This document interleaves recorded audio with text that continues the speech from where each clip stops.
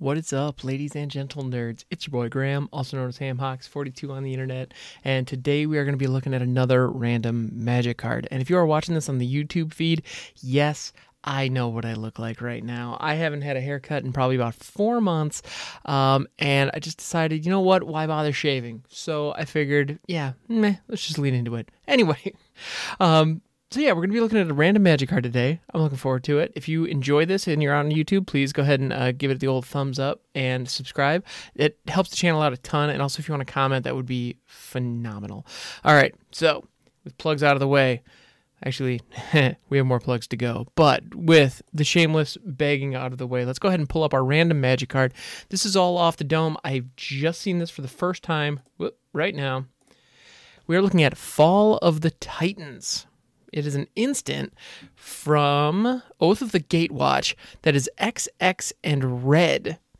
Okay, so we got double X and red for an instant with Surge. You may cast this spell for its surge cost if you or a teammate has cast another spell this turn, and the surge cost is X and 1, so you knock off one of the X's, so you effectively halve the converted mana cost, not almost half the converted mana cost. Fall of the Titans deals X damage to each of up to 2 target creatures and or players. Huh. Okay. Well, and that's interesting. And also, I want to point out that the phrasing on it has actually been updated. Looking at the text on it, it looks like the Oracle text for it is actually Fall of the Titans deals X damage to each of up to 2 targets. So it looks like that can actually target Planeswalkers, which is interesting. There is, once Planeswalkers got introduced, a lot of older cards, especially burn spells, had to get updated, and they need to figure out, okay, what can touch Planeswalkers and what can't. And so that's something that I find really fascinating. Generally, it appears that the consensus was, if it can touch a player, it can touch a Planeswalker, which makes sense. And then you get into some weird scenarios where cards operate in ways that they never intended, but that happens when you change the rules of the game and add new card types. Anyway, but back to Fall of the Titans. So it's XX and 1, and it deals X damage to up to 2 target creatures and or players. So it's a somewhat restricted fireball that works best if it's the second spell you've cast in a turn. So that's interesting. So as a rare, I feel like this is a pretty interesting view into this particular set. I don't know Oath of the Gatewatch super well. I feel like this is really good sideboard tech against smaller decks, like against weenie aggro decks. This could be really useful because worst case scenario, you have to pay 3 to kill 2 1/1s. That's not a great rate, but it's not it's not terrible. But if your opponent, if it's in a deck that has little 1-drops, if you play this after a lightning bolt, it could be a pretty devastating board wipe. Because then all of a sudden for 3 mana you can kill 2 2/2s. Okay, well, that's not nothing. Meanwhile, if it's the first spell you've cast and you cannot cast the surge cost, then it would be, in order to kill 2 2/2s, you'd have to have, 2 2/2s. That's a phrase in Magic that actually makes sense. Anyway, sorry. Overthinking, it's what we do. So, in order to kill 2 2/2s with this being the first spell you've cast in any given turn, you'd have to pay 5 for it. And that's expensive. That said, you are knocking out 2 potential threats that way. So there's a time and a place for it. It's also at instant speed, which is definitely worth noting. There are a lot of kind of cheap fireball knockoffs that are at sorcery speed that as a result are almost unplayable. I think Blaze might be a sorcery. I could be mistaken, but there are other versions out there that deal X damage and it's based on, and it's sorcery speed. They're practically unplayable because during your turn, if you're not casting creatures, dealing direct damage on your turn feels like kind of a waste because your opponents are able to game plan based on that damage. They're able to respond when their turn rolls around. Meanwhile, if it's at instant speed, they can play all kinds of stuff, and then you get to respond to it by casting this on their end step or in the middle of combat in order to change the rules. There's a lot of stuff you can do the moment you have instant speed. It's a huge deal. So newer players out there, the difference between sorcery and instant is huge. The power level difference between instant and sorcery is absolutely phenomenal. So the fact that this is an instant already, it's instant, it's direct damage. You can hit players, you can hit creatures. It appears that you can hit planeswalkers with this based on the updated text. So all in all, like, it's not bad. This is a perfectly fine burn spell.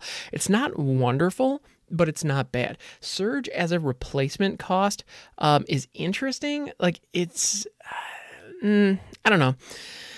I don't hate it. Although, actually, the fact that it can trigger off of a teammate is interesting. So if you're in like a two-headed giant scenario, or if you're an old school player like me and you're playing something like Emperor, or actually a format that I just recently found out is called Star Magic, which is really interesting. I'm gonna have to do a podcast on that at some point because it's fascinating. But in those situations where you have teammates, Surge synergizes off of that. So if your teammate plays something, then you could Surge on top of it, and that could be really useful. So if your opponent has a bounce, has a lightning bolt, or even if your opponent has something fairly large, some big instant of their own that you could then Surge off of, there's a lot of great potential. Yeah, it's interesting. I like it. I think this card is pretty solid. I do find it interesting, however, that in Oath of the Gatewatch, it didn't have the Planeswalker phrasing on the actual card. I find that really fascinating because the Planeswalkers were the main characters in that set, so I don't understand the rules changing. So that's something that I'll have to look that up at another time. But yeah, so all in all, that's interesting. I find that particularly interesting. And flavorfully, to get back to the idea of dealing damage to planeswalkers versus dealing damage to players, that is something that I find really fascinating from a lore perspective, because the idea is, as a player, you are a planeswalker. We are all planeswalkers, theoretically, and planeswalkers have big, impressive spells and powers that they can use, and they can summon creatures to battle for them and all that fun stuff. And we see that, actually, in a lot of cases, especially when you look at the way the Planeswalker decks are constructed. There are specific creatures that are assigned to the various Planeswalkers. Well, and the reason for that is they're the creatures that those Planeswalkers can summon. That's the idea, anyway. Or at least, flavorfully, it kind of fits. And so when you're looking at a gameplay mechanic that, okay, we have all of these old burn spells. We have things like Lava Spike or Pulse of the Forge that can only target players. And now, all of a sudden, we have these Planeswalkers in the mix. And we have other things like other things that can only target creatures, and so, okay, we have some spells that target creatures, some spells that target players. Now we have this third thing that can take damage now. So how do we respond to that? Like, what do we use? Well, okay, the idea is the player is a planeswalker, and the creatures are creatures that the planeswalker summons. Okay, so this other card type is planeswalker. So any spell that can influence a planeswalker directly, it would make sense if it can influence a planeswalker directly.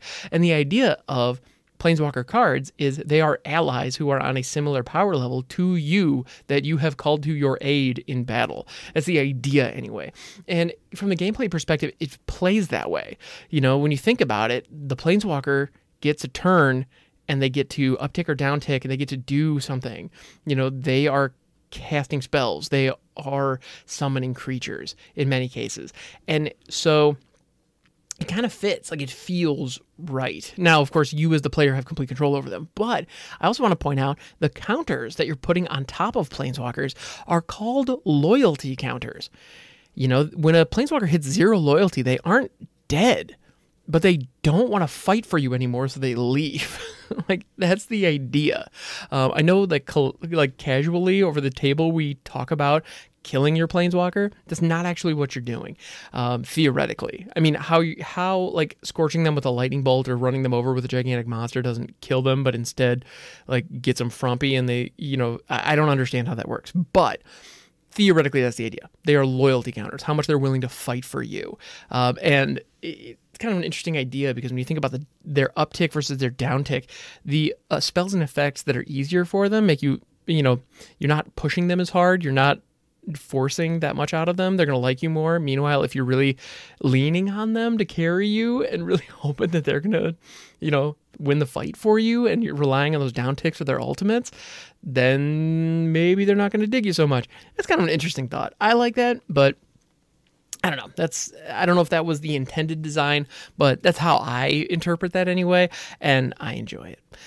So yeah. So anyway, back to Fall of the Titans. It's just a big old burn spell. It's a rock solid burn spell. It can hit up to 2 targets. It's a restrictive lightning bolt. Lightning bolt is or I'm sorry, not lightning bolt, fireball. That's the one. Fireball is just a classic. And the way that fireball works is it's just X. It's X and 1, deal X damage to a target. And if you want to target multiple things, you can, but you need to pay 1 additional mana for each of them. So it's deal X damage to one target or X, Y damage. Anyway, that's a whole thing. It's a classic. Fireball is an absolute classic. And so the idea of turning mana directly into damage is something that you see in Red. And so Fall of the Titans does that. And it's a matter of how efficiently does Red do it, what other burn spells are available to Red in a particular set that really dictates whether or not it's popular and whether or not it's viable. There's certain cards, like Lightning Bolt, for example, was reprinted into Standard in I think it was M10. I could be mistaken, but it was many years ago now.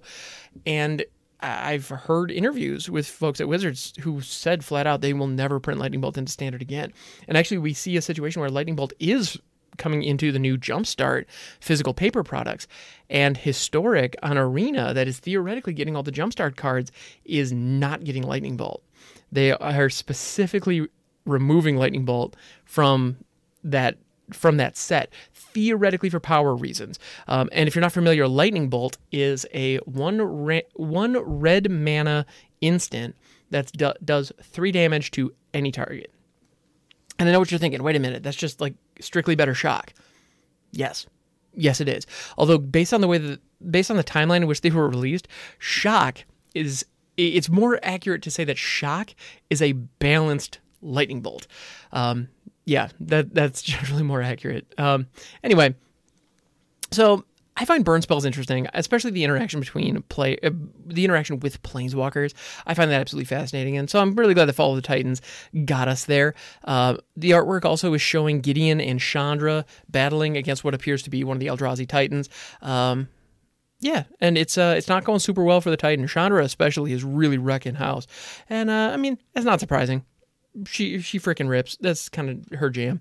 Anyway, thanks so much for hanging out, everybody. This has been truly delightful. So as promised at the top of the episode, I do have some more plugs, mainly my Twitch channel. If you enjoy these conversations and want to talk more about it, I actually have a reward, a channel point reward, where you can actually name a card, any card you want, live on stream, and I will give it at least a minute of overthinking, give it the overthinking treatment live on stream. And actually, sometimes if you go out to YouTube right now and you'll see the interface that I'm using, sometimes I'll even go straight into this interface if we're not in the middle of a game, and I'll give it a little bit more time even.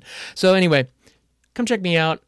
Throw cards at me. I would be more than happy to talk about them and give you a shout out live on stream. So thank you so much. That's twitch.tv/hamhocks42. And stay safe out there. Be good to each other. And I will catch you next time.